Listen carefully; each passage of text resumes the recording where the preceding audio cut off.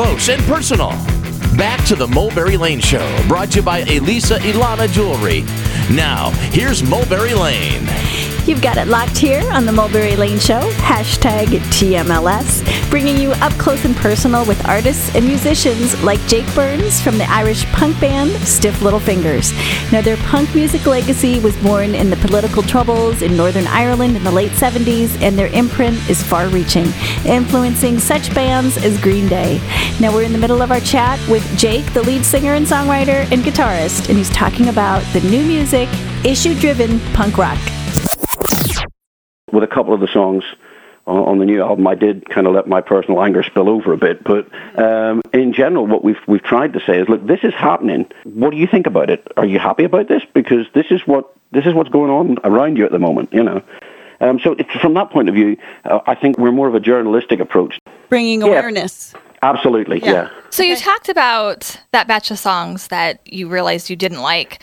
For you, what makes a song good? Is it when you feel impassioned about it, when you read it later? Or? Partly. Initially, on a very, very basic level, and at the end of the day, it is supposed to be a form of entertainment, so people are supposed to be able to sing along with it. So obviously, if I can actually remember the damn thing the following day, that's a good start. That's step one, right? Yeah, exactly. You know, again, for all that our songs can be a bit wordy, I've never sort of sat down and tried to be clever in the lyrics. I think, you know, again, if I can get across what I'm trying to get across in as clear a way as possible, yes, if it still makes me excited to listen to it like a couple of days later, then I think I'm probably on to something. But to be honest, and again, I don't know, and obviously I'm speaking to you as songwriters as well, I really don't know. I'm never sure. Very, very rarely have I written something and thought, oh, that's good. Okay. 9 times out of 10, I've written the stuff, and I'll sort of take it to the band and kind of leave it to them to say, oh, that's good. Okay. I mean, for example, there was one song on the new record, a song called My Dark Places, which I actually wrote almost as a form of catharsis for myself, because I went to one of the mentioned earlier that real life got in the way. One of the things that manifested itself was I went through a divorce and then went through a long period of depression. And I basically wrote the song as, like I said, a form of catharsis for myself. It was more just sort of put this down on paper and kind of, you know, get all my sort of inner demons out, and then I'll feel better about myself. And I'd never considered playing it in public even. And it was actually Ali, our bass player, who was insistent to the point that he actually flew from New York to Chicago and basically took me out for a couple of beers and sat me down and said, we've got to play that song. Wow. I mean, he was that convinced by it. And, you know, that's the sort of thing that I think as a songwriter can sometimes pass you by, you know? Yes. Yeah. Somebody else can kind of see with clarity how it's translating. Yeah, and again, you know, I think that sometimes they see the better song that you probably didn't see. You know, again, sort of thinking back to a song like At the Edge, which was probably still our biggest commercial success in the UK.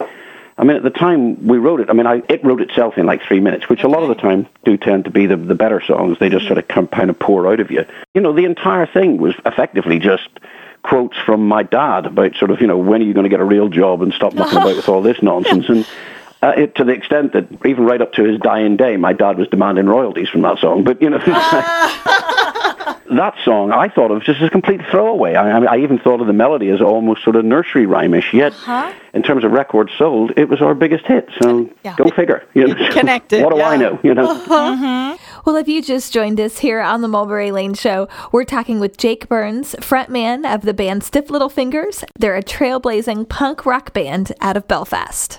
Who from the original lineup is still with the band? Just myself and Ali McMorty, the bass player. Okay, and he was out for a while, and now he's back. That's right, yeah. I mean, basically, Ali, when we first reformed, he thought it was a lot of fun, and, you know, he enjoyed doing those shows. Once we started getting serious about writing and recording again, I think he just kind of saw, I don't really know, you'd need to ask him, but I think, reading between the lines, that, you know, he was afraid that that's what led to the breakup in the first place, was us living out of each other's pockets to that degree. And I think, you know, having sort of refound his friends, he didn't want to lose them again by going down that road. He left and went and established a very successful business as a tour manager himself. I mean, that's kind of when we're not on the road. This guy's always on the road. It's what he does. You know? Wow. Again, when we invited him back in after Bruce left, I think he'd realized, you know, when he came back in, that he had grown up, we had grown up. We weren't likely to start a fist fight over who ate the last donut on the tour bus, you know. And you guys did physically fight. Back in the early days, we did, yeah. I mean, not necessarily over a donut, but, you know, but ridiculous things that, you know, that any sort of normal human being would have just basically sat down and talked through, we would all fly off the handle. But again, we formed the band when we were like all sort of 17, 18 years old, and split when we were 22, 23. Now, your average person does a lot of growing up at that time. Oh, yeah. Right. We kind of did it all, like I said earlier, in each other's pockets and kind of in some form of public spotlight. So I don't think we ever got the chance to properly grow up individually, Yes. Your personal identity is so tied up with the band, and it's hard to separate when you do so much together. Yeah, absolutely, Amen. absolutely, and it's that's been a thing that a lot of people have said. That they don't know who they are because they identify themselves just with their job, what they do. You talk to somebody and you introduce yourself to them, and almost the first words out of their mouth were, "Hi, I'm Dave. I'm an accountant." It's like, well, no, you're Dave, a person. Right. Your band has influenced so many other bands. So I want to know, what is your favorite compliment or comment that you've received from a fellow musician or a person in another band? I think, again, it's a lot of the bands that have said we've influenced them. A lot of the time, I can't actually hear the influence. I mean, in some I can. I mean, obviously, a band like Green Day, who you mentioned earlier, who've been very complimentary about us. Obviously, I can hear a bit of what we do in there. And in fact, we just did like half a dozen festivals in Australia with those guys. Okay. So the ones that impress me the most are people who say, that we were influenced by Stiff Little Fingers, and when I listen to them, I don't hear it in terms of music, but I hear it in terms of intent. So I mean, people like Bad Religion, for example, I'm a big fan of. Okay. And I know that they've name checked us in the past. I mean, even a band like U2, for example, I mean, have said that we were a big influence on them in the early days. I mean, in fact, I think even Edge said that his entire guitar style is based on, in fact, that song At the Edge I was talking about, the one I thought was a throwaway. So there you go. But again, I can't hear what I did on At the Edge that inspired him. Well, unless he just took the name, The Edge. I never even thought of that.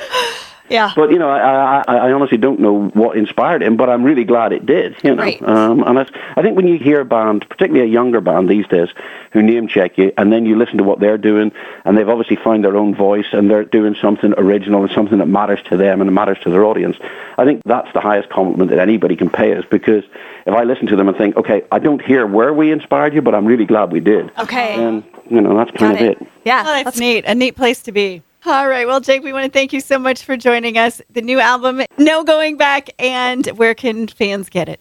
Well, at the moment, it's available through iTunes, and it's available as a download from Amazon. It's also available as a CD from pledgemusic.com.